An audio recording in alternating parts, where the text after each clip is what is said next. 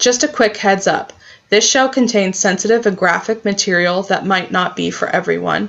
If you don't enjoy in-depth true crime, humor about true crime, and drinking, please don't continue. We want to be respectful of the victims in these crimes, but as for the criminal, we just don't give a shit.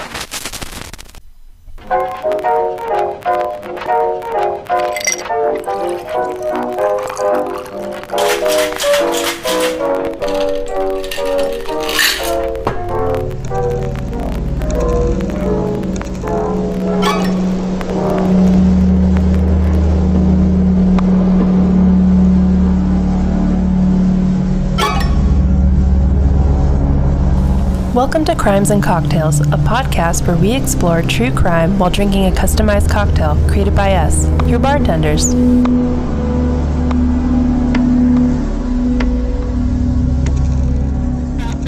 What is happening?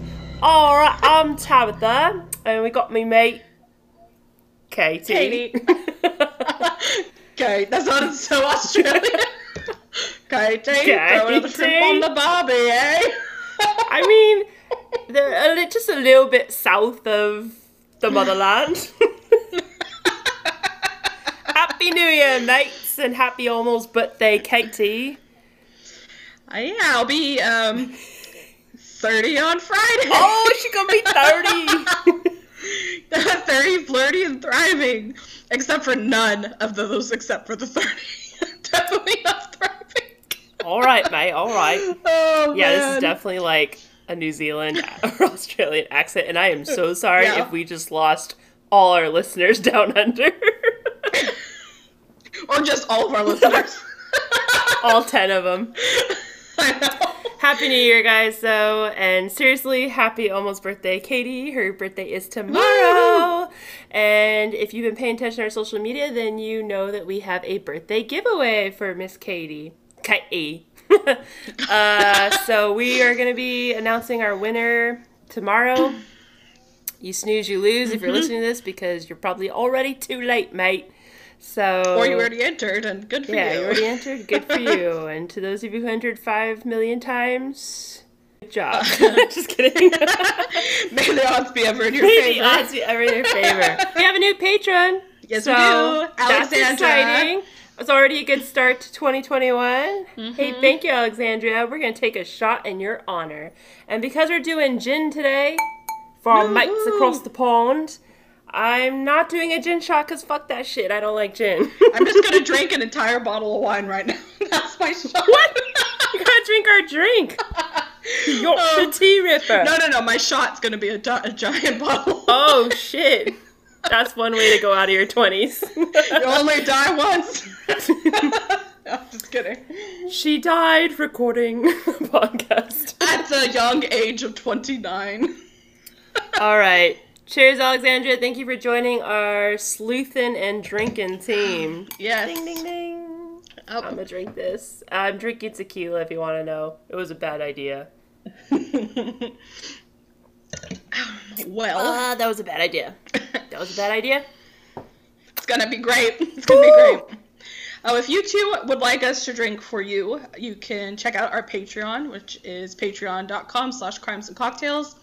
And depending on what level, the shots keep going up. So we don't just drink for you too, by the way. Yeah. You get included in a little bit of action. So we will be sending some little welcome packet to our new patron. And we have new stickers coming out this week, actually, for the first quarter of 2021. That designed by yours truly. So I just got those in the mail. Those will be going out tomorrow. Yeah. So you guys may have watched the Netflix documentary, The Ripper. Interviews family members of the victims. The Ripper! Yeah, sorry. I'll get into character later. Maybe. When I start drinking more. Anyway, and a few of the victims. It dives a little into the police side of the chase to rid the Ripper of the streets. Gives some faces and names to the victims. And a little bit of background of where these murders took place. Peter Sutcliffe was convicted for murdering 13 women and for attempting to murder 7 more. He was an asshole, obviously. Asshole. Yeah, he was dubbed the Yorkshire Ripper in order to get the public's attention to stay off the streets and inside at night. And what a better way to get the people's attention than by comparing him to one of the most well-known serial killers of all time.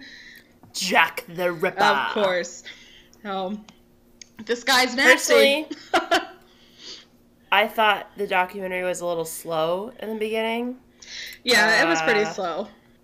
It's mainly based off of the victims and, like, their families' perspectives on it. So, I mean, we want to be sensitive, right, to the people that are affected by this crime. Mm-hmm. And I feel like we often forget that survivors are still alive for a lot of these crimes that were committed. But I wish they talked a little bit more about his life, and I don't really feel like they did that. They didn't. It was definitely more about the police work and, the victims and the victim's family. Over police work. Yeah, as you guys will see, there was a lot of police work, and it wasn't that great. But dive deeper. Tabitha has a little cocktail. That's to share right, with us. Mate. That's right. And I can't not sound like a New Zealander. You sound like the turtle from Finding Nemo. No, but he's not from there, is he? He's like surfy accent, like. He's from Australia. Oh yeah, he is, I guess. Yeah. Californians, Australians don't sound that right. Or is he from California? Australia. I don't remember. It's been much like Dory. I don't have a good memory. I don't remember. I get Finding Nemo and Finding Dory mixed up often. Both amazing movies. Actually, we saw Finding Dory together, and I remember we were dying. We were like the only people not 8 years old in that movie theater, but we were cackling. But we were also the laughing the hardest. Cackling away. I had tears of humor and joy. Dude, the octopus is my favorite. Oh my god. He just keeps escaping and he's all incognito. And then I love the whale. Yeah. It's your destiny. The octopus is based on, like, a real octopus, though, because the Monterey Aquarium, which is where Katie and I are from, there was actually an octopus that kept escaping. So he would, like, sneak out of his tank and go to the other exhibits and eat fish, and then get back into his tank by morning, and they started realizing, like, other sea life were missing, and they looked at the cameras and saw him doing that. So freaking crazy. They are fucking smart. I love octopuses, but I'm also kind of scared of them. Like, all my art is, like, a lot of octopus stuff, but at the same time, I never want to meet one face to face, like, out in the open. I think they're beautiful creatures, but, in movies, like, they jump on 20,000 Leagues. And, like, right? They, like, suck your face off, and I'm like, I don't want to go that way. Yeah, did you see that documentary where, like, a scuba diver becomes best friends with one, and they, like, play together? No, I did not watch it. Brandon, like, keeps telling me to watch it, but I have no interest in it. Sorry, Brandon. I just thought I suggested to you listeners, though. I won't watch it either. I'm too scared. There's too many.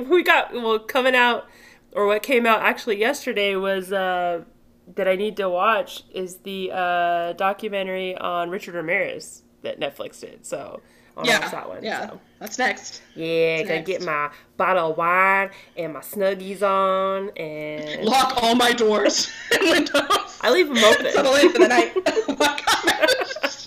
I like a little chaos. Take a little chance. Take a chance on me. Take a chance.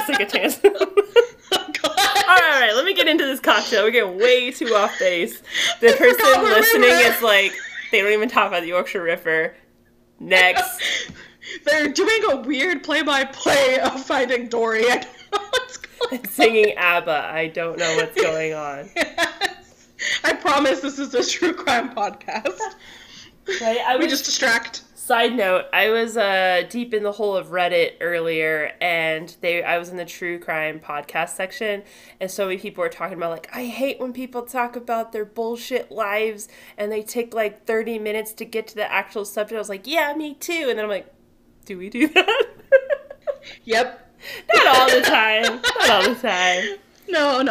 Sometimes we're straightforward. Some people, I won't name names, My Favorite Murder, but they do actually take, I love My Favorite Murder, okay? I actually do like it, but they take sometimes a really long time to get to the story. So, yeah. like, I'm talking like 45 minutes, which we're not there yet. So, all right, Let me get you your maybe cocktail. in the future. So you guys can be on the same level I'm at, because I'm already one drink in. So this one is called the Yorkshire Tea Ripper. I won't do it in my terrible accent, but it's 2 ounces of gin, and if you want to be full Yorkshire, you're going to use Whitaker's gin. That's like, that's true Yorkshire gin. You're going to take 1 Yorkshire tea bag, and you're going to press the tea bag into your 2 ounces of gin, so it really soaks up all the goods and the bits there. And then you're going to mix that. And if you want to do it extra strong, you can actually add a Earl Grey tea flavor as well for like a second tea bag there. If you're making like a bigger batch, you could do that. You could do it like a little punch bowl if you want. I don't know. What do they call it? Fish bowl or something. But yeah, fish bowl. Fish bowl. I think actually this drink should be more like a fish bowl now I'm thinking about, but we're making a cocktail. Anyways, so you got your 2 ounces of gin, you got your 1 tea bag, you'll have your 1 ounce of grapefruit juice, your 1 ounce of lemon juice, 2 ounces of simple syrup, and you're going to mix it all together. You're going to add a scoop of ice, and then you're going to top it with 3 ounces of soda water. So if you don't know what I'm saying and you want the recipe for this, go to our Instagram. And you'll have a lovely little doodle of this there. We'll see what I come up with. It's not ready yet. It's not ready yet. I'll be doing that probably after this. For a few more drinks. I just realized while I was saying that I forgot to draw this week's cocktail. So I got to get on that. We're major procrastinators. So a lot of things. You know what? All A's in college, so what up? Do tomorrow. Okay, so follow us on Instagram. Yeah. At Crimes and Cocktails. As we were saying, we don't take 20 minutes to get to the story. That is a lie. I was born in 1991. It was a cold winter's day. Yeah, let's talk about Katie's birthday. Anyways, so check out our Patreon at Crimes and Cocktails. Check out our Instagram at Crimes and Cocktails. Thank you again, Alexandria. I might be a little extra more drunk because of you. So... No, just kidding. That's a good thing. It's a good thing. It's a good thing. It's a good thing. It's been a hell of a year, guys. It's been a hell, All right. of a year. I ain't going down that road. All right. All right. So we're gonna get into the murder now. I promise. So the Sutcliffe family had been in Bingley for 3 generations. Mr. Bingley. Yes, exactly. Do you know what that's Bingley from? Pride and Prejudice. Pride and Prejudice. 5,000 a year. Anyway, Lord, I'm so fat. Lydia, I love Best it. line in the BBC version of Pride and Prejudice. 1995, y'all. If you got 5 hours of your life that you really care about and value, spend it watching that. Yes, the last 5 hours of your life, if you're on your deathbed, watch that. The Sutcliffe family lived in Bingley for 3 generations and had been raised Catholic. Even having Catholic priests in the family. Bingley's a small market town. I know, right? It's a small market town in the city of Bradford in West Yorkshire. Yorkshire, England. Yorkshire, England. A market town. Here's how it goes, guys. In a small... Fun fact. Okay. This is our second time recording this episode because the first episode did not lay down the tracks as smoothly as I wanted. Yeah. And guess what? Katie still can't say rule. R-U-R-A-L. Rule. That was so close. I've been saying ruler, guys, even though I know it's not. I know it doesn't look like it. It's about a small ruler town, 18 inches by... So anyway, if I start spelling things out later because I'm too drunk to literally speak, that's the word I'm trying to say. Anyway, the English language is hard, okay? It honestly has nothing to do with me drinking. I just can't say it. Anyway, so small ruler, whatever. I said it before. You all heard me. In a small ruler town. A small little town that was typically established in the Middle Ages as a marketplace. They were often fairly close to fortresses and castles, stuff like that. During the Industrial Revolution, Bingley was booming with wool mills. They were connected to surrounding cities by the Leeds and Liverpool Canal. So people over time were moving there to work mills, especially people from Ireland during the Great potato famine. Potatoes. Boiled stick in a stew. However, during the post-industrial era, the beaching acts of the 1960s cut many railroads and in turn cut most of the trade and work being done in the small mill towns like Bingley. So you're left with this half industrial town and this half RURAL town. You could say like little country town, I guess. Little country town. Side note, I will leave that word out of our script in the future. There's a lot of words you're going to have to leave out if that's good. So, I couldn't find the population for 1975, and that's probably just me being lazy on my Google search. But in 2011, which is the last known population, are you guys okay out there? I think it's been wiped off the face of the earth, honestly. Oh my gosh. I remember when I went through Yorkshire area, and that was many moons ago. Yes. Gosh, it was 2006, so yeah, before 2011. Yeah, it was many moons ago. But the population was a little over 18,000, which is like so fucking tiny. Like, I thought my town was small, and we're definitely over 100,000 people, so that's really small. So I imagine in the 70s this town was even smaller. It's just like definitely a town where everyone knows everyone. Mm-hmm. Yep.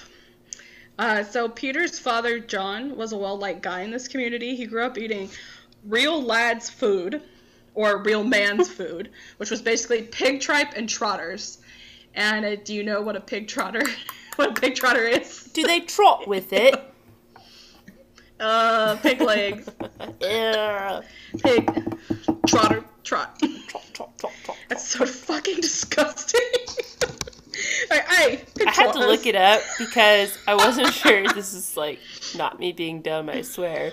But I thought pigs had little hooves. Don't they have hooves? Oh no. Do they not? It's like fatty. It's not like horse hooves. Like.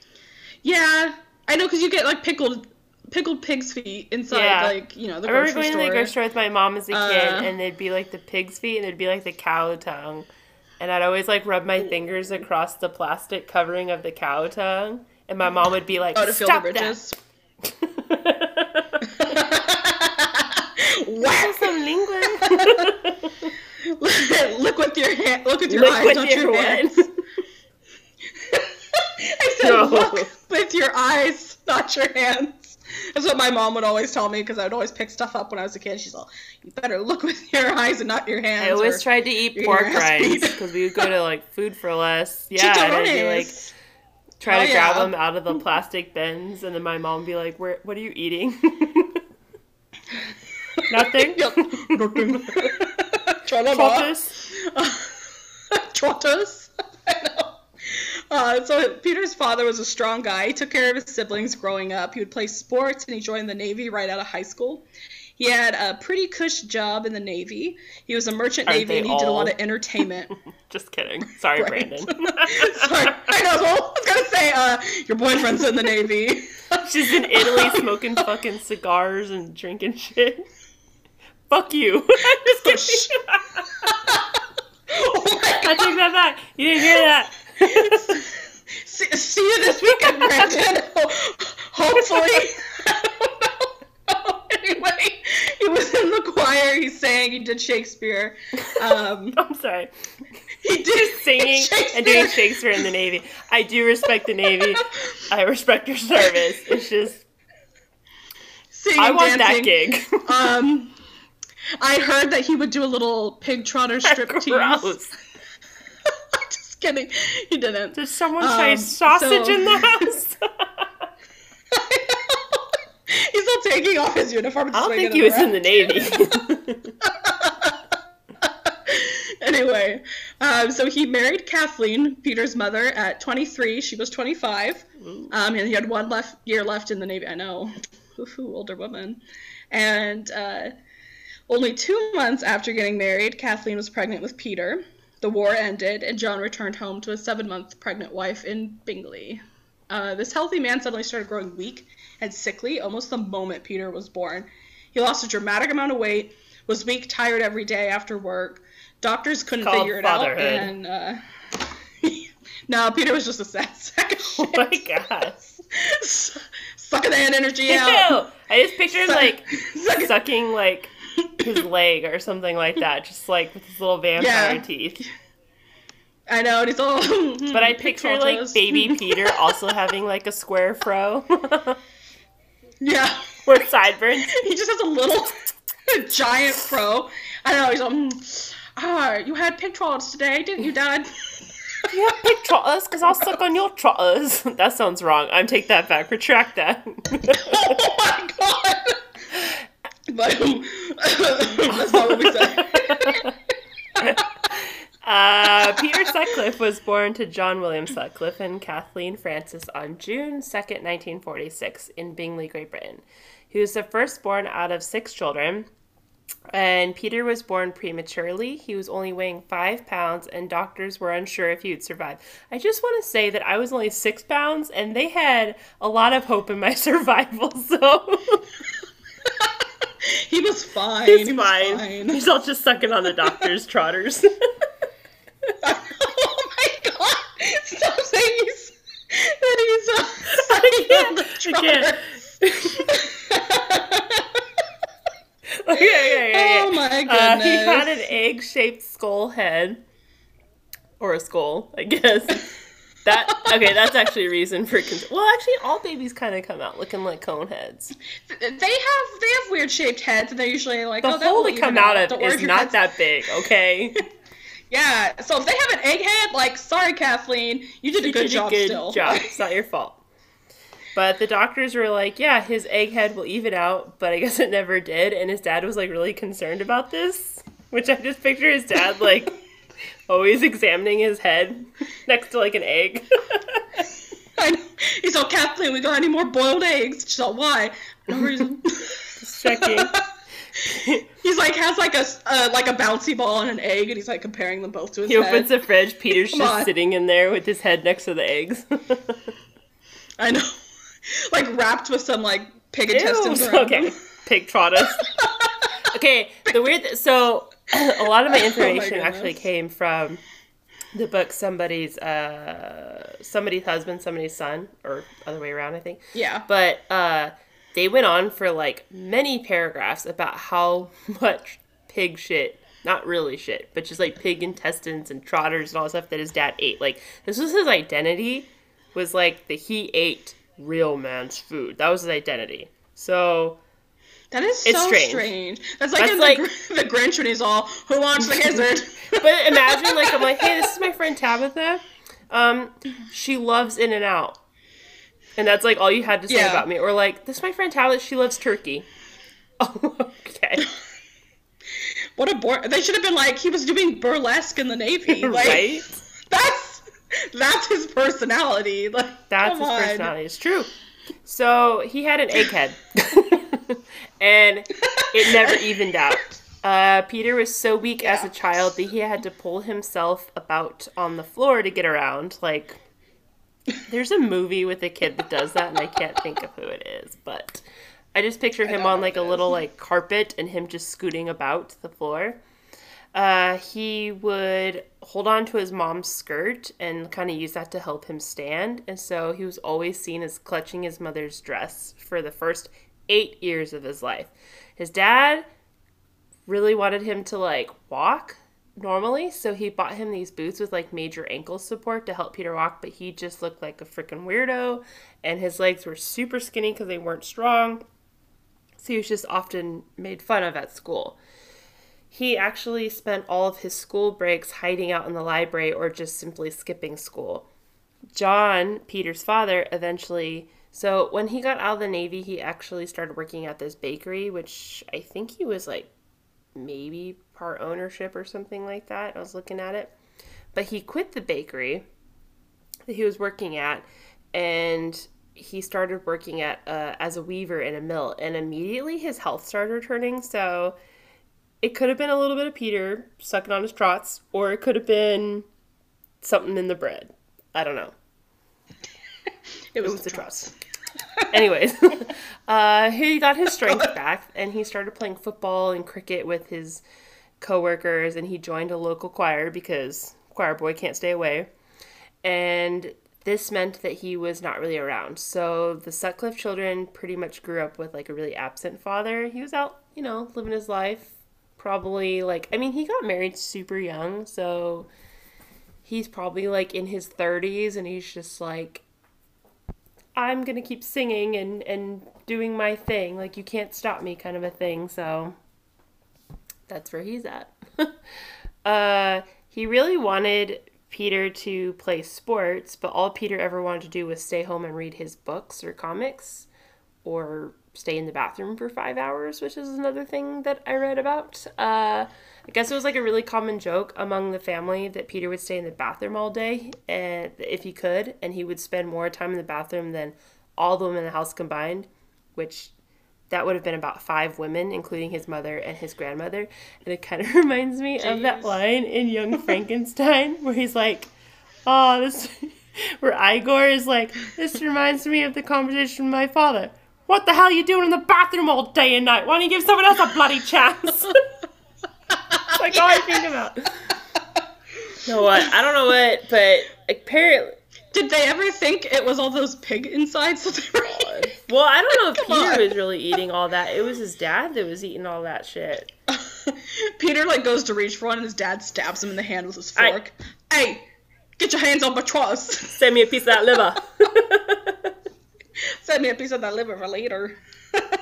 I just finished my drink. I'm gonna need another. Refill. Anyways, so there was like a... This is super freaking creepy. There was like a little hole in the bathroom door, and his brother, Peter's brother, Carl, would secretly watch his big brother because he wanted to see what he was doing in the bathroom all the time. Don't do this. Creep. Like, you should never do this. I have brothers. If they're in the bathroom for an extended amount of time, I don't want to know about it. The longer they stay in there, the less interested I'm in finding out. I want to go in the bathroom after them. Right? I'm like, oh, that window was open. It's steamy in there. Oh my gosh. That's a whole other subject. But anyways. Apparently, Peter wasn't really doing things in the bathroom that most teenage boys were doing, like jacking off. He was snipping his hair millimeter by millimeter. Which, if you don't know what the millimeter is, look it up, because I ain't explaining it to you. But he was very meticulous about cutting his hair a certain way, which, I don't know if you've seen the picture of him. He looks like some R&B singer with a stupid haircut. He has a square fro. I don't know how to describe a square fro. It's like if Minecraft was a guy with a fro, that would be Peter Sutcliffe. I don't know. Egghead, square fro. It looks whack. You can see a picture of him on our Instagram. Yeah, it's super weird.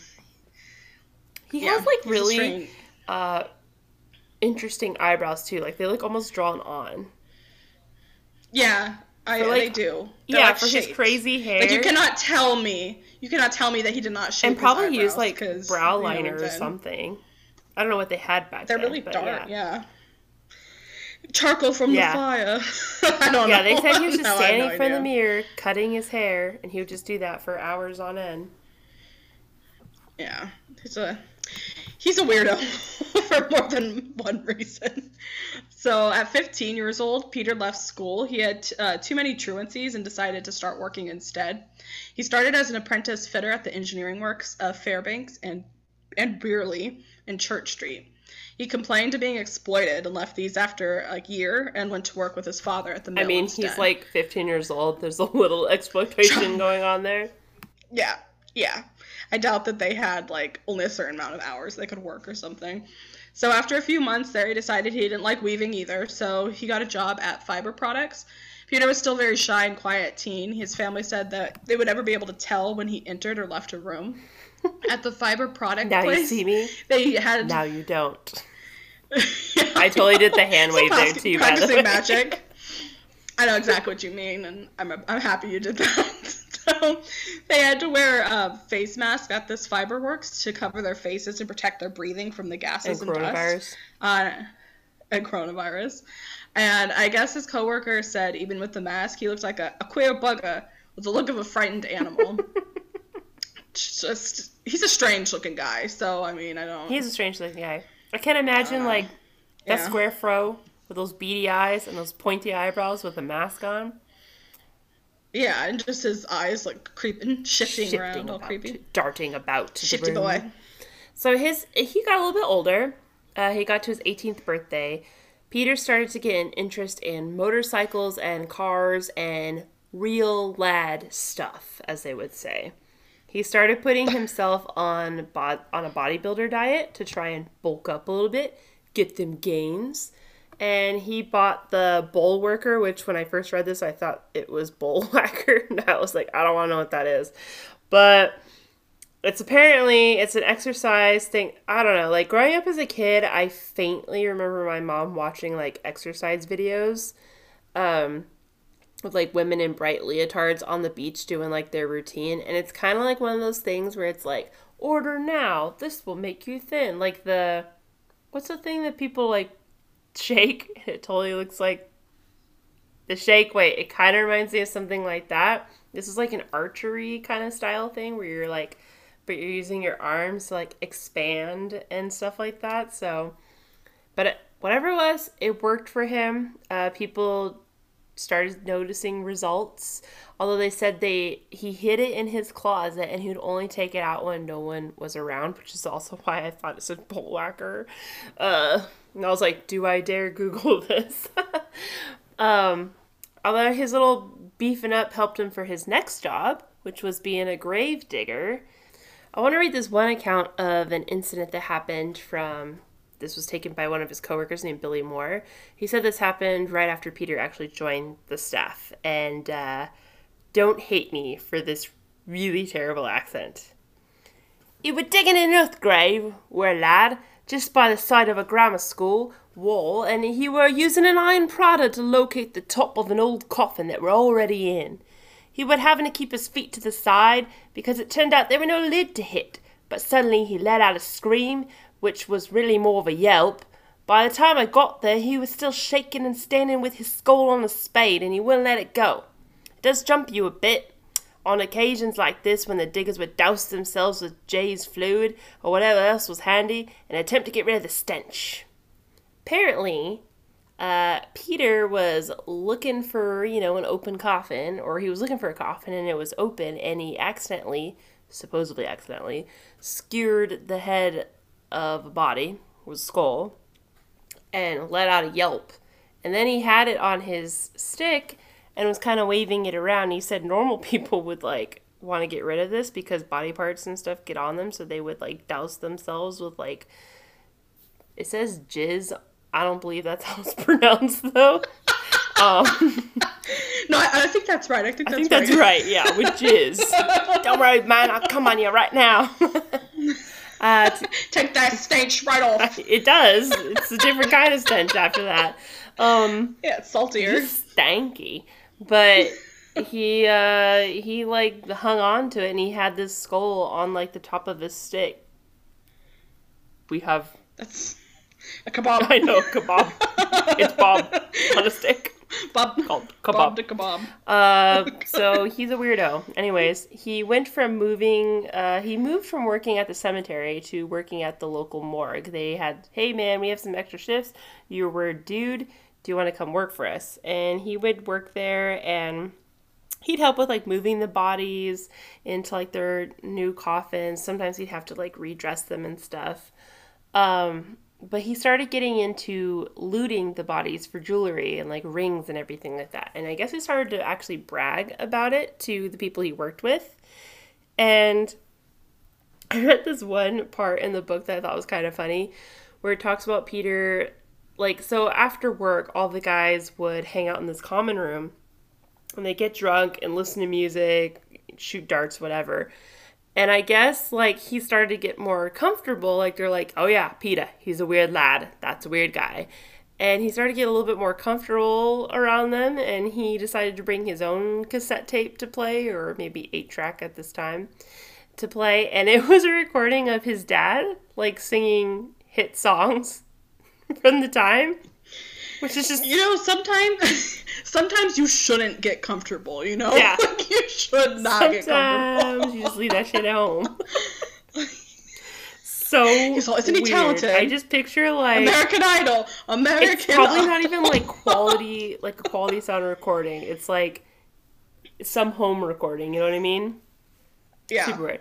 Anyways, surprisingly, everyone knew about him looting the bodies, and he did not get fired for this. He actually got let go for being late all the time. So, skip that macchiato at Starbucks and be at work on time. Never. Yeah, I don't believe that, and I don't abide by that, but, Do what I say, not as I do. Exactly. So, Peter's professional life is kind of like this for the most part. He just drifted from job to job constantly. And was late a lot. Yeah. He has a few gaps where he was unemployed. I mean, don't we all now? 2020. Seriously. Pour one out. So in between looting bodies, switching jobs, and being unemployed, Peter grew What a busy guy. Right? Got a lot on my hands. Schedule's full. So, and that body does not have a lot on their hands. Ha ha! Oh, God. After Peter took it from him, I guess. Oh, Peter grew incredibly interested in the J. Tussaud and Jean Nicholson Museum of Waxworks, which is like the Madame Tussauds Wax Museum. This is just a really bad, Those things are so knockoff. Creepy. Yeah, so they're awful normally, and this is just so much worse. This is a knockoff of that awful wax museum. It's like going on the old like Pirates of the Caribbean ride with like just the really old things that are just staring at you. Yeah, except for worse. Like the Jack Sparrow at the end does not look like Jack Sparrow. No, like that. Now, the museum had featured members of the royal family, politician, leaders. It also had a chamber of horrors featuring scenes of torture, famous murders, things like a pig-faced lady, one-eyed man, and an elephant-faced boy. Now, the most interesting and perhaps the weirdest collection of all was the display of STDs. So there were waxworks of female and male torsos with like pussy and infected genitalia. That's disgusting. So disgusting. I literally just I'm gonna keep drinking. Yeah, just keep going. And Peter was obsessed with STDs, like obsessed. So, I mean, I understand, not really, but I understand on some level people being obsessed with like pimple popping. Yeah. But being obsessed with popping a pimply pussy is a different matter. Dude. That's disgusting. Like, I'm obsessed with like animals. This guy's obsessed with STDs. Like, that's disgusting. I have never heard of someone being obsessed with STDs. No. I can actually say that. Like, no. If I had, I would be like, I'm just gonna scoot. Won't touch you with a 9.5-foot pole. Seriously. So he later actually got different STDs, and he felt the need to tell everybody about it. So he would like try to show people, and he would call. It's like a Girl Scout sash. She's got his like. Yeah. This is when I had. This is when I had herpes. Herpes. This is when I had a funny rash I couldn't quite. This is when I had gonorrhea. So gross. He actually called a friend that he hadn't talked to in a long time and was all, "Hey, what's up, mate? Like, how's your family? Oh, by the way, I got a diseased dick. Like, just thought you should know." His friend was like, "You should get that checked out." Yo, man. So diseased dick is not in the 70s. No, I don't think it's ever been in. Yeah. Also, no one wants to hear about your dick, like, ever. No, he was proud of it, though. He was proud of having sexually transmitted diseases. Such a dude. Why are men so proud of their dicks? Like, get over yourself. Especially when it's disease. Like, there's no reason for you to be proud Why of do you that. think women buy pink sparkly vibrators? Because they don't want to see no diseased, hairy, pus-filled, limp-ass dick? Like, get out of here. Like, if somebody pulled that out, like... No. Nope. I'd be like, do you need me to cut that off for you? Right. I think you need to get that amputated, dude. It's like... Disgusting. It's yellow. So he told people he got the STDs from a prostitute. But yeah, he was proud of this. Oh, he was proud. Even cooler. So much cooler. Yep. So he paid to have a diseased dick. Come on, dude. Can you make sure to, like, spit on it, too? I know. Really get up in there. You haven't showered in 2 weeks? Okay, come on. Dude, it's like, and he's going to this museum, like, all the fucking time, like a fucking weirdo. He's probably, like, a regular. Like, did you get my points today? Eating a frappuccino in the freaking lobby, staring at pussy With his head shaped pussies. like a ridiculous pussy, like with that fucking curly haired Square bush. square bush. Oh, God. Security guards all like, man, you gotta go. We Right. closed 2 hours ago. You know this. We've been through this before, Peter. God. Stop trying to pop the pimples on the fake torsos. Disgusting. Oh, God. Ugh. All right, so Peter met his soon-to-be wife, Sonia Zerma, on February 14th, 1967. Oh, so cute. Valentine's Day, sweethearts. Sonia was born in the year 1950 to Ukrainian and Polish parents after they fled from the alcohol got to me. After they fled from Czechoslovakia during World War II. They raised their 2 daughters, Marianne and Sonia, in Bradford, which is, if you guys remember, well, if you don't remember, it's like an extension of Bingley. So, same neighborhood that our dear Peter grew up in. Marianne was a little bit older, and she would go to the bars and discos, and she would tell her dad that she was actually attending ballet shows. When Sonia was 15, she started tagging along with her sister, and it was at one of those bars when she was 17 that she met Peter Sutcliffe. When she was 22 years old, she was diagnosed with schizophrenia. 2 years after her diagnosis, her and Peter got hitched on her 24th birthday in August of 1974. She was 24, Peter was 28. During their marriage, they lived with her parents because, if you remember, Peter was not good at holding a job. So they lived with the in-laws, which anytime I've ever heard that from someone, they've not had a good experience with that. So sure, that was great. She had several miscarriages during their early years of marriage, and she was eventually told that she could not bear children. So Sonia was decided to go back to school to be a teacher. Sonia was a bitch, just to put it lightly. She was a bitch. I'm sorry. She has schizophrenia, but she was just like, she's fucking crazy. She would have fits of rage, and she would just beat on Peter, like, all the time. And, quote, slap him like a schoolboy. Barbara Jones, a journalist that, after everything came out, she had a lot of conversations with Sonia, described Sonia as the most irritating, strangest, and coldest person I've ever met. She's incredibly prickly and demanding. So she was like one of those wives that everyone's like, oh, the old ball and chain. She was that ball and chain, but with spikes. Like, she would pick on everything. Surprisingly, I don't feel like she ever said anything about Peter's hair, which is like the number one thing I feel like I would comment on as his wife. She probably knew that if she said a word about his hair, that he would, like, gut her like a fish. Hey, egghead! Your head looks like a fucking pussy. So, just my pride and joy is... Pride and joy. Pride and joy it is. Stupid.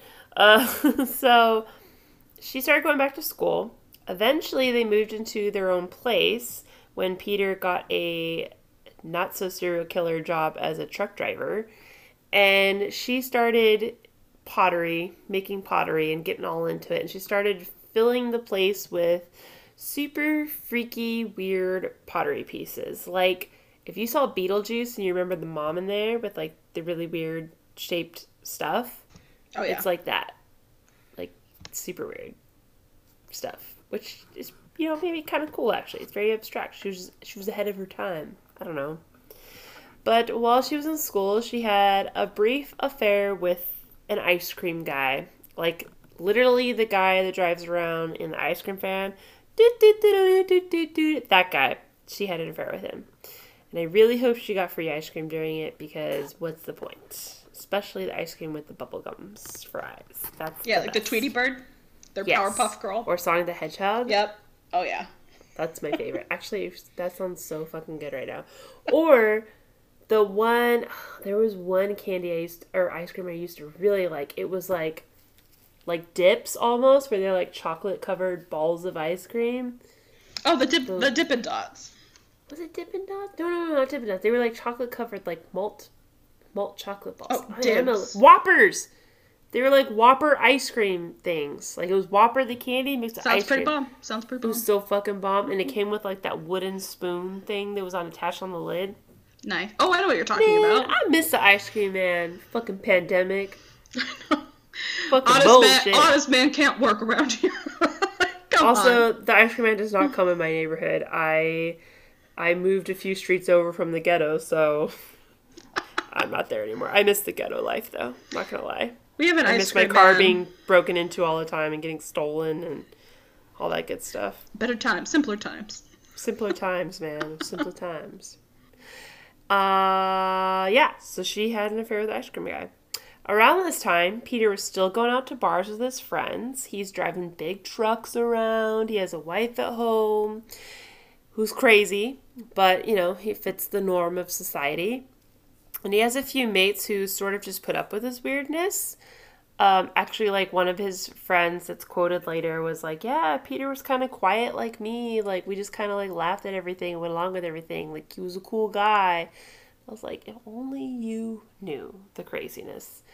Peter thinks pretty highly of himself around this time, and he has the idea, for whatever reason, that sex workers would love to have sex with him for free and see his fucked up dick for free. And he goes to seek someone out to get back at his wife for cheating on him, which she'd probably be like, no, man. It's fucking lame. I guess he met a prostitute who he made an arrangement with, and he gave her the money, but then she wouldn't give him change back, and then she left before they could actually consummate their deal and have sex. So he gets super pissed and, you know, pissed about it, whatever. He runs into her later, and he wants his money back. She laughs at him and gets everyone else around them to laugh at him. So, like, the whole little, like, alleyway, all the little shop maker stuff are, like, laughing at him and stuff, like, making fun of him. I always think of that scene in Princess Bride. Boo! Yeah, they're surrounding him. He's all upset. Dude. Yeah. What a fucking idiot. Let it go. Let it go. Let it go. So he gets all pissed off about this, and he, instead of letting it go, he's just holding in all that anger, man. You gotta let it go. He's driving around one day with his friends, and he sees this woman, and he's all festered up about this fucking anger issue and stuff like that, and not getting his fiber back. He's festered up because he has STDs, not just... Dude, his dick is festered. He's festered. Yeah. He tells his friends to pull over, and he's like, I'll be right back. He runs out. He finds that girl that he just saw, hits her with a brick in a sock, and then jumps back in the car, and then tells his friends about it later, like, oh yeah, I just hit like a girl with a brick in my sock, and then he throws the brick out the window. His friends are morons, by the way, because they're like, I couldn't tell if he was kidding or not. And I'm like, what the fuck is fucking wrong with you? This guy's a fucking psycho. Anyways, he gets tracked down by the police, and they give him a stern talking to, and they tell him, hey, don't do that again. And yeah, so he has learned that he can kind of get away with this, basically. I guess he would like one of his friends, Trevor Birdsall, he talks about this later, and he's like, yeah, like when he got back in the car, he was like all excited and stuff and like told us about it, but I didn't really know whether to take him serious or not. And I guess they would just drive around the red light district all the time, and he'd be like, look, that girl over there's got really big knockers, and just point that all the time, which I think every stupid guy does that anyways, so I guess that's not very much different than normal guys. So around this time, Sutcliffe has learned that he can kind of get away with shit, because he was caught a few times for doing stupid stuff like this, and this is where we're going to start to see him escalate. In early July of 1975, Anna Rogulski was going to her boyfriend Jeff's house to confront him after he left her and took her kitten. Crazy dude. Her cat? Her cat. So on the way, a stranger standing in a doorway asked her for sex, and she said no, kept walking. You go, girl. Jeff wasn't home, so she headed back this way, and then the way she had came, and the same man's there again asking her for sex. She refuses him, but this time she elbows him in the ribs before continuing on, like, you know, get back. And then the last thing she remembered was pain in her head. I'm sure you've guessed this all by now, but that man was Peter Sutcliffe. She was found at 2:20 a.m. by a boy going through the alley. She was unconscious in a pool of blood. Her clothes had been disturbed and her shoes pulled off.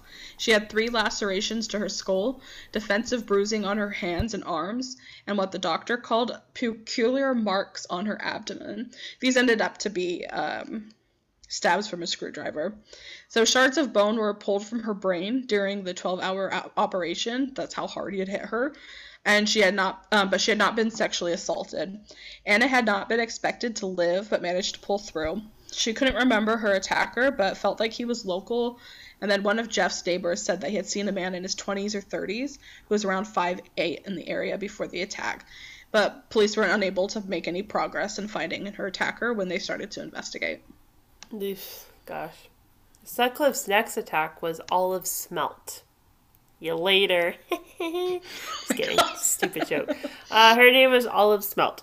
She was a 46-year-old mother of 3. She'd been out with a friend at the pub while her husband stayed at home with their youngest child on August 15th, 1975. So this is just the next month after the previous attack. While at the pub, Olive remembers a dark-haired, bearded man, which I'm surprised she didn't say squared, hedged, like afro guy, because how could you forget that? But he passed by her and making a comment that implied she was a prostitute. She corrected him and thought that was that. She drove home from the pub with friends, but had them drop her off at a chip shop so she could get a late dinner for her husband. A chip shop is like fish and chips. That's what they call over there. They don't call... Chips aren't chips, guys. They're fries. Crisps. And our chips and are chips called are crisps. Yeah. Yep. There's a lot of things I learned over there. So she's like, I'm going to get a late dinner for my husband and son. And I'm literally salivating thinking about fish and chips right now. Oh my gosh, I'm freaking hungry. It was closed, so she started to walk home and was surprised when the same man from the pub popped out and remembers him saying, "The weather's let us down a bit, hasn't it?" Then he says nothing else. And Sutcliffe's attack was interrupted by a neighbor arriving home. He jumped out of his car, and Sutcliffe had gotten away by the time the man reached her. She had a head injury and was unconscious with her skirt up. She was taken to the hospital, and as with Anna, she was not expected to survive. The same doctor who had treated Anna came to look at Olive and told the police that their injuries looked very similar. But the police dismissed the idea and instead pointed the finger at Olive's husband, because that's usually where they go in the beginning. When Olive recovered and told them that a man had spoken to her beforehand, they dismissed this as well and continued to suspect Olive's husband, trying to get her to say it was him. So on August 27th, 1975, not long after the attack on Olive, Sort of like a week later. Yeah, Sutcliffe strikes again, and this time it's a 14-year-old girl. Yeah, I know. So her name was Tracy Brown. Is Tracy Brown. She was walking back home from a friend's house when she saw a man with dark afro-style hair, a square afro, and dark eyes walk ahead of her. She recalls that they were soon walking side by side, and he begins to talk to her. Nothing unusual, and she didn't feel scared at all. So she's like, all right, we'll continue to walk together. And then, talking back and forth about 30 minutes. He said his name is Tony Jennis, and then they were almost to her house, and she turns to thank him for the company. She said she remembers feeling really happy and because she felt so safe that she had somebody to walk home with her with. Of course, when she turns to thank him, he lunges at her, begins striking her, and she falls. She begged for him to stop, and he hit her about 5 times.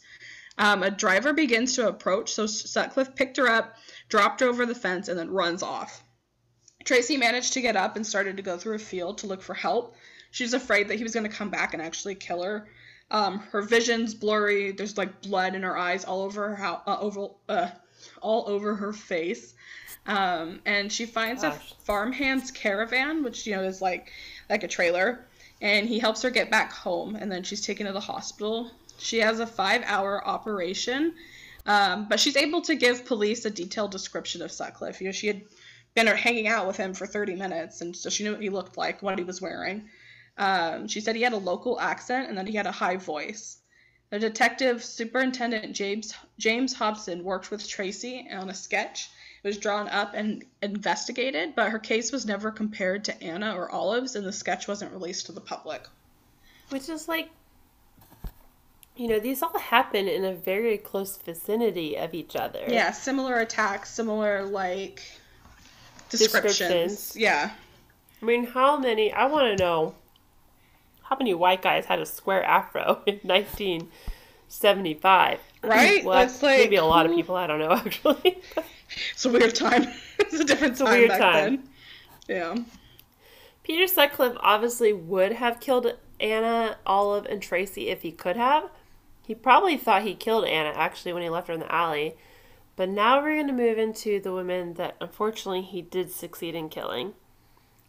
At 11 a.m. on October 30th, 1975, only 2 months after Tracy's attack, the body of a woman was found by a milkman on the grass of Prince Philip playing field off Scott Hill Road in Leeds. This was Peter Sutcliffe's first victim, a 28-year-old single woman of 4 children named Wilma McCann. Her body was found 100 yards from her home, and she had been struck twice in the head by a hammer, in what would become a signature of Sutcliffe's. She had 15 stab wounds to the abdomen. Her throat and chest were cut with what was, the coroner said, most likely a sheath knife. She was found with her pants pulled down and her blouse was open. It was determined that the stab wounds were inflicted after she was already dead, and Sutcliffe had masturbated over her body. Later, after Sutcliffe was arrested, he said that he had seen McCann hitchhiking and picked her up. They were just talking, and then once they were almost to her destination, she asked him if he wanted business. So she directed him where to park. What I'm going to read to you guys next is straight from Peter Sutcliffe's confession later on. So this is, in his words, what happened. We sat there for a minute talking. Then all of a sudden her tone changed, and she said, "Well, what are we waiting for? Let's get it on." Before we stopped, she said that it would cost a $5. I was a bit surprised. I was expecting it to be a bit romantic. I think she had been drinking because she was being irrational. I couldn't have intercourse in a split second. I had to be aroused. At this point, she opened the car door and got out. She slammed the door and shouted, I'm going if it's going to take you all fucking day." She shouted something like, "You're fucking useless." I suddenly felt myself seething with rage. I got out of the car wanting to hit her, to pay her back for the insult. I had a toolbox on the back of the seat of the car, and I took a hammer out of the toolbox. I followed her into the field. I took my car coat off and carried it over my arm. I had the hammer in my right hand. I put my coat on the grass. She sat down on the coat. She unfastened her trousers. She said, "Come on then, get it over with." I said, "Don't worry, I will." I then hit her with the hammer on her head. I was standing up at that time behind her. I think I hit her on the top of the head. I hit her once or twice. She fell down flat on her back and started making a horrible noise like moaning, gurgling. I thought, God, what have I done? I knew I had gone too far. I ran to the car intending to drive off. I sat in the car for a while and could see her arm moving. I was in a numb panic. I still had the hammer in my hand. I put it back in my toolbox. I half expected her to get up and realized I would be in serious trouble. I thought the best way out of the mess was to make sure she couldn't tell anybody. And then this is when he proceeds to, stab her and everything. Fucking disgusting. But she, laid there too, He hits her like that and just leaves her there and she's, in fucking pain. Yeah. Ugh. And then comes back. Oh, gosh. After Wilma's murder, this is when Sutcliffe claimed that he started hating prostitutes and he wanted to seek them out to murder them, but he obviously had a fascination with prostitutes beforehand, and I don't really believe this. I don't feel like he set out to kill Wilma McCann.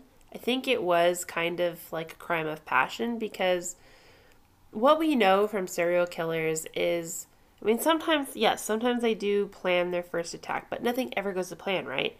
The first one, this one right here, where he really makes sure that they are dead, this is like angry kind of a thing, that he's pissed off that this is going on. He's had these incidents with women previously where they've denied him and they don't think he's as hot shit as he does. And with this lady, she's intoxicated. She's like, just get it fucking over with. Like, I just want to be done with this.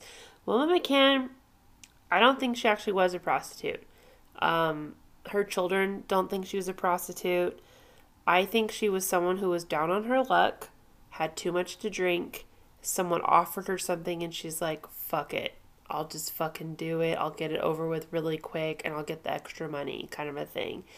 And I don't think she wanted to do this at all, and she just was kind of grossed out with herself, is what I feel like.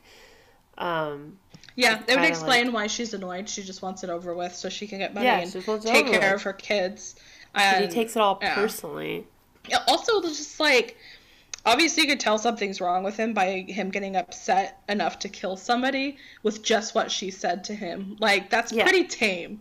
And, like... Surprised she didn't say shit about his diseased dick. Right? Like, maybe then you could be... No, not really even then. You could be angry. It's your own fucking fault. But, like, just to be so angry over something so...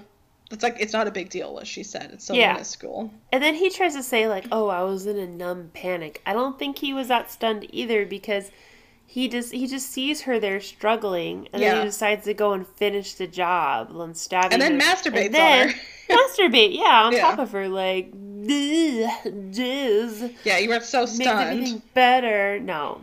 Fuck you, Peter Sutcliffe. I think he had kind of learned what he liked a little bit each time he attacks someone. So starting with Anna to Olive to Tracy to now Wilma, he's like, this is what I want and I like. And I have dominance over them. I have control over them.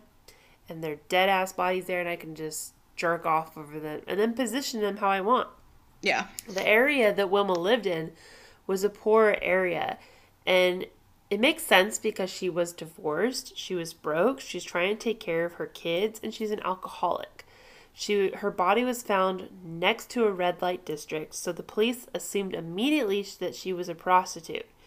And this is just mainly in part because of where she was found, and then her landlord starts shit-talking about her, like, oh yeah, she had a lot of boyfriends that came over all the time. Some girls not allowed to have a boyfriend or two? Like, come on. And I mean, honestly, like, she could have just been, like, an alcoholic that brought home guys. Like, people do that. Yeah. They do that. She's also in her 20s. Like, she's in her 20s. She's single. She's, trying to get rid of her problems through alcohol. Like, there's a lot of stuff going on there we don't really know. I don't really buy into the fact that she was a prostitute, but the police labeled her that, which is, we're going to see the police start to build a case up for Peter Sutcliffe on his whole prostitute thing. That he's targeting them. Yeah. So by the new year, 130 officers were involved in investigating Wilma's murder. 500 statements were taken and 5,000 homes were visited. Tests on the semen found on Wilma also revealed that her attacker was from the B blood group and that he was a non-secretor, which is rare. It's only found in about, I think of 20% of people, and it makes it harder to identify a person because they don't leave behind as much DNA in their bodily fluids like semen and saliva. And yet, they still don't get Peter Sutcliffe from this. Like, no. What the fuck? Sutcliffe's second murder victim was Emily Jackson. She's a 42-year-old woman who lived in Leeds is a nearby city it's like the bigger city part of Bradford and Bingley. She lives there with her 3 children and her husband. This lady actually was a part-time prostitute or sex worker. She worked part-time to help make ends meet, and her husband was aware of her work and he agreed so that they could provide for the kids. Although after her murder, he claims that she was a sex worker because she had a very strong sexual appetite that he just couldn't satisfy, which... My dick's small. Yeah. I was like, you really gonna say that out loud, bro? Like, what the hell? You would rather say that than say, yes, I couldn't provide, so I was like, yeah, sure, go ahead. Have sex with people. Sutcliffe picked her up on the 21st of January in 1976, which was the same day that Wilma was buried, ironically. It's kind of weird. Her husband, Sidney, is his name. He was in a pub nearby. At closing time, Sidney noticed that their van was outside the pub, so he assumed that his wife Emily was in the van with a John, a client, or had gone off with one, maybe, something like that. So he takes a taxi home. His wife's body, Emily, was found at 8:10 a.m. by a workman taking a shortcut. She was about a half mile away from the pubs that her and her husband would frequent, which was in an area called the Gaiety. Emily was on her back with her right arm extended, her right leg was bent at the knee, and her hip and her left arm and left leg were straight. So she had been positioned in a weird way, like where her whole right side was like kind of like angled upwards and her left side was angled straight down. And she had a pool of blood above her head. Her coat was on, but her dress was pulled down to her waist, and her tights were pulled down. She had one shoe on and the other shoe was set beside her. I'm sorry. I'm so sorry. She had one shoe beside her and the other shoe was next to a wall. Sorry about that. Her wedding ring was still on, so he didn't take her jewelry. Her purse was discarded just a few yards away, and a plank of wood had been placed between her legs. When the police investigated the scene, they could see drag marks and dried blood nearby, indicating that she had been moved and positioned to be specifically in that way. Peter was trying to make a scene that would be just as appalling to any person that stumbled across it. So whether it was the first person to see it, or the first responding officer, or the detective, he wanted to shock them with the scene that he had left. She had 2 lacerations on her head, which was made by a hammer. She had a boot print on her thigh and had been stabbed 52 times with what appeared to be a screwdriver. That's awful. Like, screwdrivers aren't that sharp. And that's they're not that sharp. Crazy. Like, honestly, like, I can't even think about the amount of force it takes to stab someone with a screwdriver one time. Yeah. Let alone 52 times. Mm-hmm. It's disgusting.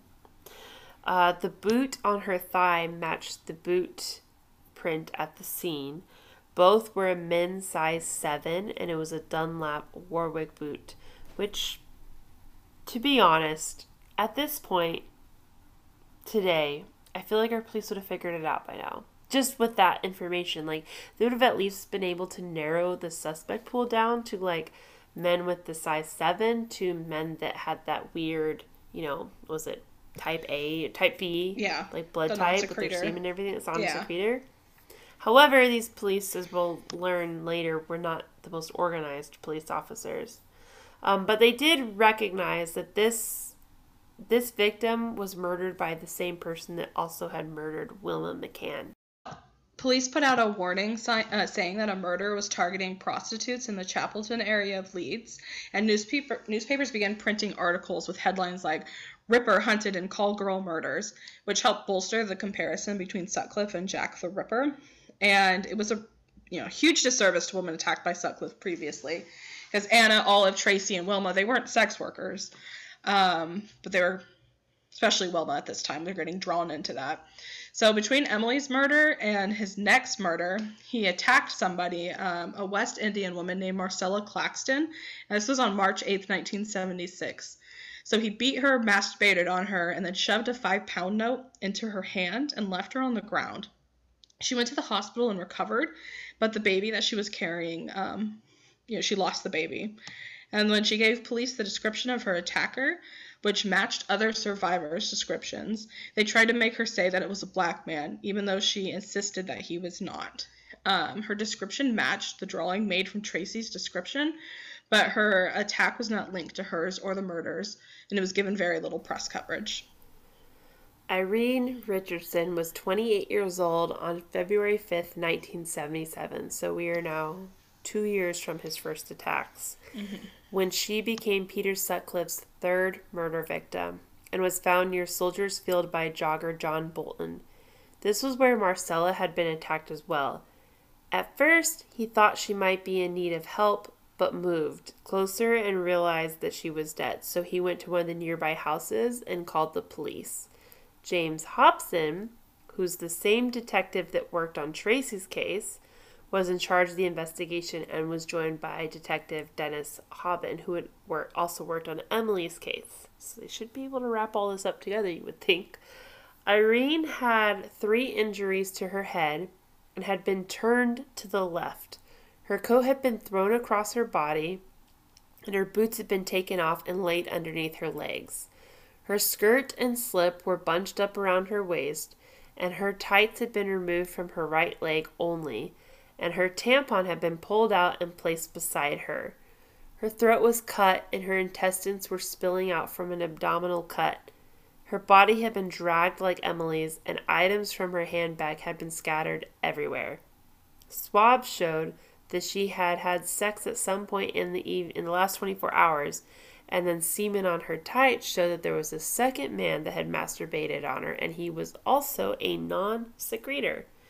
So police agreed that she was probably murdered by the same person that killed Wilma and Emily, but they assumed that she was a prostitute, although there was no evidence of this, because she had had sex before this attack. Apparently women are not allowed to have sex in the 70s. Police tracked down Irene's estranged husband, who said that his wife was not a prostitute. She's just mentally unstable and unable to settle down, and that's why he actually left home, but not because of sex work. But the police did not believe him, because what woman has sex? Am I right? Yeah. Unless she's a dirty prostitute in their mind. So I'm not calling all prostitutes dirty. Anyway, Patricia Tina Atkinson was a 32-year-old divorced mother of 3 when she was murdered on April 23rd, 1977.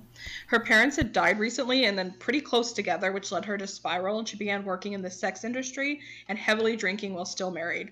Her husband found out and he left her, took the kids, and then she started to spiral further down. But she did stop soliciting for a period of time because she was cautioned not to after being arrested. And it's actually unknown if she was still in sex work at the time of her murder. She began seeing a man named Robert Henderson, and he stopped by her apartment around 6:30 p.m. after her murder. She didn't answer, and then he realized that the door was unlocked. So he let himself in. Henderson saw a spreading stain on the carpet when he walked in, and Tina was in bed motionless. And he called for her landlord, and the landlord came in, also saw Tina, and then called the police. Tina was face down, head turned towards the wall with 4 head wounds. Her tights had been pulled down around her ankles, and her jeans had been pulled down as well. She had 1 shoe on and 1 off, and her bra and t-shirt had been pulled up. She had 6 stab marks on her stomach and slashes on her side. She had been covered with a blanket, and there was a bloody boot mark on the sheets that looked like the boots found at Emily's murder scene. It was obvious that from how her body was positioned that she had been staged that way. Not much forensic evidence was found at the scene, and one investigator even rudely called Tina a bad girl after her murder, implying that it was her fault she had been murdered because she was a bad girl, prostitute, or whatever. Well, this is kind of an interesting, it's kind of funny, but not really funny. Fact is that after leaving the murder scene, Peter actually tossed the hammer that he used to kill Tina out of his car window, and the local groundskeeper janitor found it. It was like, cool, free hammer. And he used it for 3 years after the murder for his work. I don't know if Sutcliffe cleaned it off or just tossed it out with the blood still on it, but you think that the groundskeeper would have noticed something on there, like some kind of blood or hair or something like that on it. Something. He's all, it's a hammer for the heavens. It is an omen. It kind of makes me wonder, how expensive were hammers back then? Right? They're you can get them at the dollar store now. Now, I don't know about a quality hammer. Ain't no Stanley hammer at the dollar store. No, but get a garage sale. But it's probably a murder weapon though. I know. I don't know. I wouldn't really think that any hammer I saw on the ground was a murder weapon, but I guess, Why? I mean, he probably saw the news and was like, oh shit, this serial killer is using hammers to kill people. I Yeah. did find this hammer. Maybe I should turn it in. Kind of a Huh. weird It thing. had a piece of scalp on it, so I guess maybe it was. Like, Eh, what the hell? just rub that off. Yeah, right.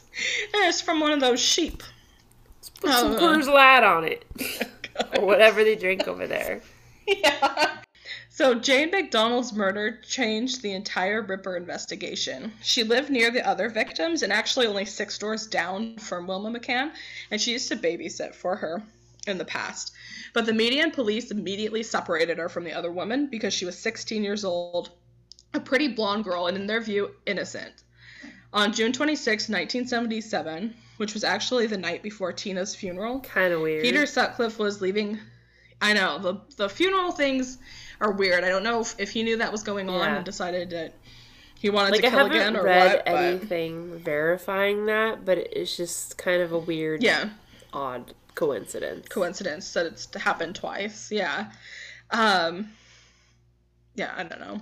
So Peter Sutcliffe was leaving a local gay bar called the Dog and Pound around 2 a.m. when he saw Jane walking. She had been out with friends from work. She had been spotted by a few people on her way home. She tried to call a cab but wasn't able to catch one. So she decided to walk the rest of the way. Sutcliffe parked his car and followed Jane on foot on Chapelton Road, struck her on the head, and then dragged her out of sight onto a playground. When Jane was found, she was face down with her head resting on her left hand and her feet crossed. Her shirt had been bunched up, and she had a large wound between her chest and stomach where a broken bottleneck was stuck from when she was dragged. And then she also had other stab wounds and 3 head wounds. Media went crazy with her murder, saying that the Ripper had made a mistake killing Jane, that she was a good, hardworking girl, respectable, and the Yorkshire Post printed an open letter to Sutcliffe, which read in part, "Your motive, it's believed, is a dreadful hatred for prostitutes, a hate that drives you to slash and bludgeon your victims, but inevitably that twisted passion went horribly wrong on Sunday night. An innocent 16-year-old lass, a happy and respectable working-class girl from a decent Leeds family crossed your path. How did you feel yesterday when you learned that your blood-stained crusade had gone so horribly wrong, that your vengeful knife had found so innocent Here's a the thing. target?" They don't give a fuck. Serial killers do not give a fuck. Like, I always see Nope. people, on TV being like, oh, please return our daughter. Like, please, if you have it in you. I mean, I still think they should do that just because it draws attention to the case in general. And we always know that Yeah. the unsub is paying attention. And yes, I just used that word because I watch Criminal Minds all the time. But, like, Yes. the reality is he has no remorse. He doesn't care. He's not going to stop what he's doing. Like, he doesn't give a fuck. He doesn't give a fuck. I'm not saying you shouldn't do it. I don't know what I'm saying. I'm just saying don't expect much from it if you say that. Like, these guys really thought that by putting that article in the newspaper, this guy was going to stop, which is, I think, a little bit It's naive. naive. Yeah, exactly. A little bit moronic, too. They went on to call him to stop, right? Saying, like, you made a mistake. Like he's living on, like, by some moral code, right? Like, he's like Dexter or something like that. I only kill prostitutes or I only kill serial killers. Like, no, he does not have a moral code. He's not only out to just kill evil sex workers and not innocent girls. Like, he just fucking just don't like women. Many other newspapers and magazines reported much of the same, but a spokeswoman for the Leeds Rape Crisis Center publicly called this out and said, obviously the killer just hated women, all women, but prostitutes were the more vulnerable and easily accessible, which is 100% true. Anytime that we see prostitutes getting murdered, I actually can't think of a single case where it's because the killer specifically hated prostitutes. It's more just like they're easy to get to, right? And the police don't pay attention. They don't pay attention to them. They get in your car willingly. They will go home with you willingly. They'll go back to your hotel room willingly. And it's easy for you to, like, get rid of them. And no one's going to go looking for them because they're a prostitute. So that's sad to say, but it's the truth. Jane's mother, Irene, was also very upset about how the victims were portrayed, and she was angry because she was sure that people had seen or heard something with the other women, but weren't coming forward because they cared less or didn't want to admit association with the women because they were considered to be prostitutes, which is also pretty true. So we're actually going to end part 1 with Jane's murder. After this, the police are starting to look at the attacks of Sutcliffe's surviving victims again, and they're starting to change just a little bit the more narrow vision they had of how the Ripper only went for prostitutes, because Jane didn't really fit the narrative that they had made. She had obviously been murdered by the Ripper too, so that was something they were taking into consideration. I also want to mention quickly that for all these murders, the police were working with a pathologist named Professor David Gee, so a lot of the forensic observations were made by him. Now jumping to year 2021, we have all this data, right, of how serial killers work, how they progress, what they're thinking, because the FBI around this time in the 70s were actually putting together interviews and stuff with different serial killers so they could come up with this research. In 1975, 1980 in Great Britain, they do not have this research. They do not have this knowledge. Also, you might be wondering why the cops are so shitty at putting all this shit together. It's because all of their notes are taken on stupid little index cards and put in a box with hundreds of other boxes in a giant warehouse. And that's their filing system. Yeah, so they're not able to make these connections because they would have to literally go through every index card to be putting these pieces together. So while they're gathering all this information, they're not seeing the connections because there's too much information for them to go through. They're not seeing that they interviewed Peter Sutcliffe several times for these crimes. Yeah. Which is crazy to me, but they had at one point, I think they had over 300 officers working on this case, so it's not like the same officer went to question him every time. No. It's a different officer. They also have a call center open so that people can call in and, give tips open what they saw, if they saw anything. And there's, angry wives and girlfriends calling in and reporting their boyfriend saying, oh, he must be the Ripper because, he broke up with them last week or he forgot their fucking anniversary or something. So, and they have to write that down and investigate it, which is obviously taking away from, actually solving these murders. So yeah, it was a crazy time for police work. Obviously they're working on it, but they're not able to make these connections, and their narrow vision on who could be the Ripper's victims is making it even worse. And they didn't really have a good leader. I think they were kind of working independently, and then, then they got this, big hot shot in, but there was just not a whole lot of organization there, no. So this is, one of the cases where the police were actually working very hard to try and solve. They just weren't working smart. Yeah. So that's the only problem. They took these prostitutes' murders seriously, so it wasn't just they're a prostitute, we don't give a shit about them. They actually did take the murder very seriously and put a lot of work and effort into trying to solve it. They just were not working smart because they were not organized at all. Yeah. So, and they were very narrow-minded. Yeah, they were working with the prejudice that, oh no, he only kills prostitutes. Exactly. And then Jane's murder happens, and they're like, what the hell? They did not see it coming. Yeah. So we will have part 2 next week, where we will wrap up the remaining murders and talk about his arrest and a little about the trial and how he actually came to pass last year, technically 2020. Yep. Make sure to say happy birthday to Katie on our Instagram if you're listening. So give us a good one. And we're gonna go celebrate in a cabin by ourselves. Not by ourselves completely, so don't come and murder us, but we're gonna go have a little good time in the snow, away from people carrying coronavirus. COVID. So that's where we'll be. We're gonna announce our winner tomorrow of our giveaway. So good luck to you. Be sure to follow us on Crimes and Cocktails on our Instagram, and we'll have our recipes on there as well. And be sure to be one of our patrons for Crimes and Cocktails. We have some cool goodies coming out, so... Yep, extra content. We're going to be doing another giveaway coming up soon, too. So... we have another Patreon-only episode coming out next week, so that will be cool. We'll see you guys next week. Yeah.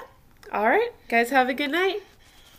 I was going to say adios, and I realized wrong fucking continent. Bye, y'all.